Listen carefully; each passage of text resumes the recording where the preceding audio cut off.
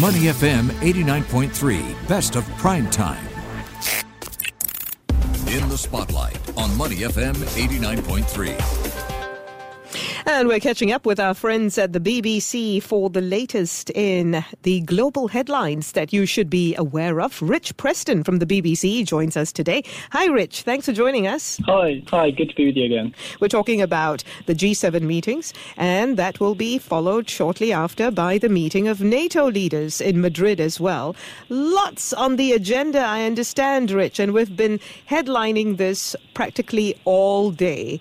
We're talking about Russia and Ukraine. They're pledging support for Ukraine, but also talking about ways to minimize the war's effect on rising global food and energy costs. How far are they expected to get, though, Rich? Well, that's such a tough question, especially when you talk about food, because Russia holds so many of the cards.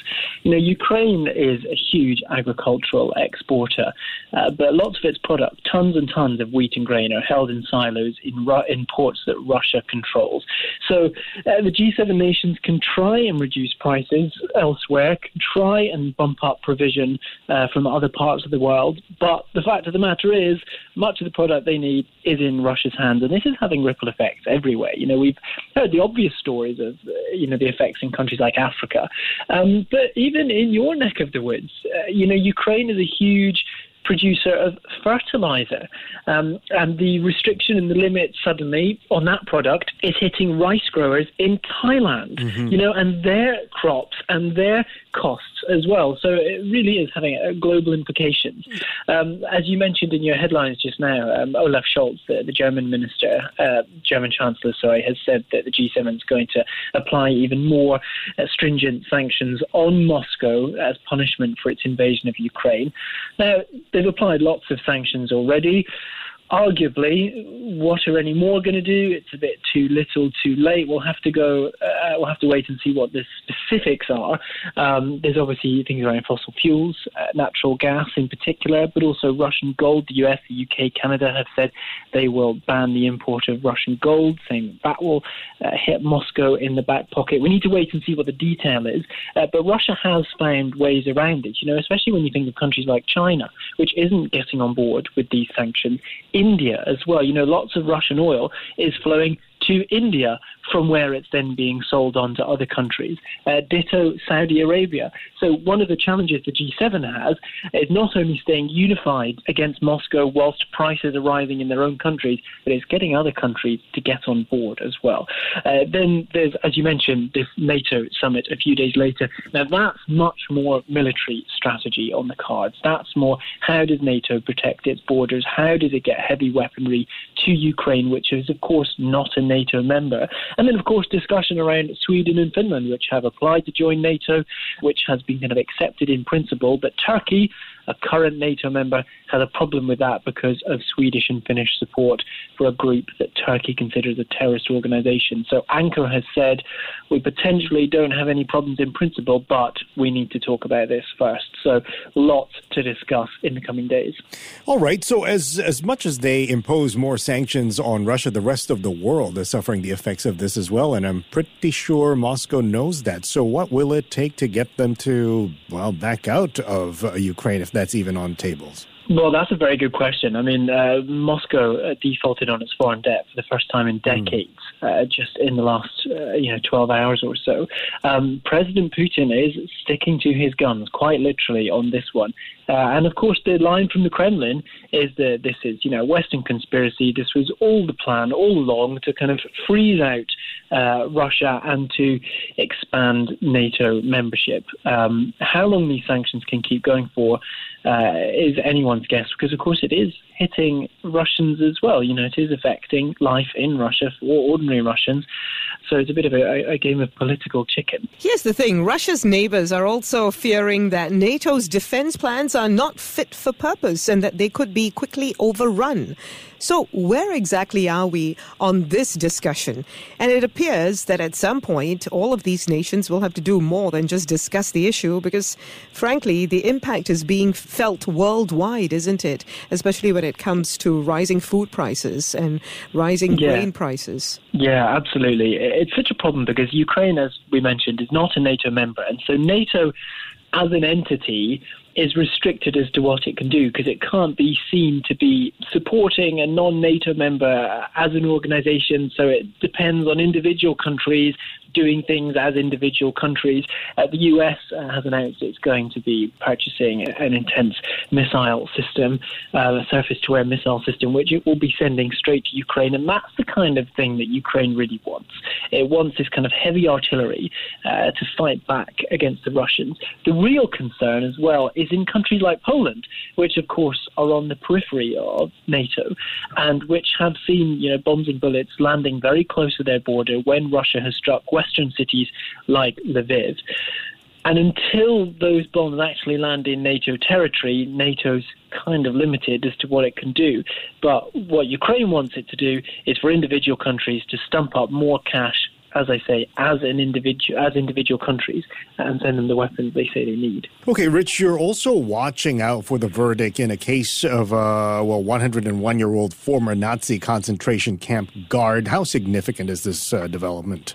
Yeah, it's significant, but also partly just symbolic. Now, this is the story of a man known as Joseph S. He's 101 years old. He's the oldest defendant to stand trial in one of these cases. He's accused of assisting in the murders of more than 3,500 prisoners at a camp near Berlin. He's specifically accused of being complicit in the shooting of Soviet prisoners of war. Now, it used to be the case that cases like his couldn't be heard. You used to have to prove direct participation in a murder to be charged with these war crimes. But 10 years ago, the conviction of another SS guard set a precedent and changed that. So Joseph S., 101 years old now, but 21 when he became a guard in the camp. Tens of thousands of people died there. Now, prosecutors say he supported the murders knowingly and willingly, and that's really what this hangs on. That's what they had to prove to the jury in the case last year. Families of those killed were present during the hearings, even some of those survivors of the camp. Joseph S. himself refused to give evidence. If it's a guilty verdict, it's expected that there wouldn't be a prison sentence because of his age. 101 years old, too old to send to prison, so this is partly symbolic. Right. Something that is not symbolic, however, is something closer to home. On Thursday, the president-elect of the Philippines, Ferdinand Bongbong Marcos, is expected to take his oath of office as the country's 17th president. We know that he is a polarizing figure, and in the lead-up to the election, it was noted that he had very few clearly enunciated policy proposals. But he's made some progress on that, hasn't he? So what exactly can we expect here? Yeah, this is an interesting one because obviously it's the return of power in the Philippines to the Marcos family, which was ousted nearly 40 years ago, mired in corruption scandals. But the current president, Rodrigo Duterte, his family is not entirely leaving office. He's stepping down, but his daughter, Sara Duterte, is going to be the vice president. So two political dynasties there working together. Now, one of the things they've said they will do is continue Rodrigo Duterte's infamous war on drugs. Now, he says this has been a huge success. He's taken drug dealers and drug users off the streets. The United Nations says as many as 27,000 people have died in killings, including innocent people, including in extrajudicial killings. So a highly controversial topic in the Philippines. Mr. Duterte has said he will never, ever apologize for the deaths. Now, Bongbong Marcos has said he'll continue this policy, but using less violent methods. They've also said they're going to tackle corruption, which, given the Marcos family history, is a bold claim, and it's unclear as to how they're going to do that. Because, the Marcos family embezzled about $10 to $15 billion of state assets, and only a third of those have been tracked down. The rest remain missing. He's also promised he's going to work for the people. That's one of the reasons the Marcos family has remained so popular throughout the Philippines. But one of the big concerns is about the future of democracy in the country. The Marcos family was always open about its hostility to the media, and there were lots of accusations during Bongbong's campaign of disinformation and the abuse of social media, and it's unclear how that's going to continue when he holds the office of president. Well, let's have a look at the foreign policy, because a lot of, pretty much the Western world is worried about the Philippines taking on a more independent foreign policy and perhaps pivoting even closer to China. Yeah, well, obviously China's been a huge concern in the region. China's kind of presence in the South China Sea, asserting its claims on waters that the Philippines claims as its own. Mm-hmm. Now, Rodrigo Duterte was always quite outspoken about that, and he did stand up to China. But one of the reasons Bongbong was seen as being so popular amongst voters was the way he could kind of smooth over those cracks with China. He would kind of stand firm against them, but also would be happy to do deals in the background. Now, the Philippines, obviously a huge industry of theirs, is fishing. And what they don't want is they don't want to lose that aspect of their industry. They ultimately don't really mind if they have a bit of Chinese military presence in their waters, as long as they can keep their fishing economy buoyant, if you pardon the pun.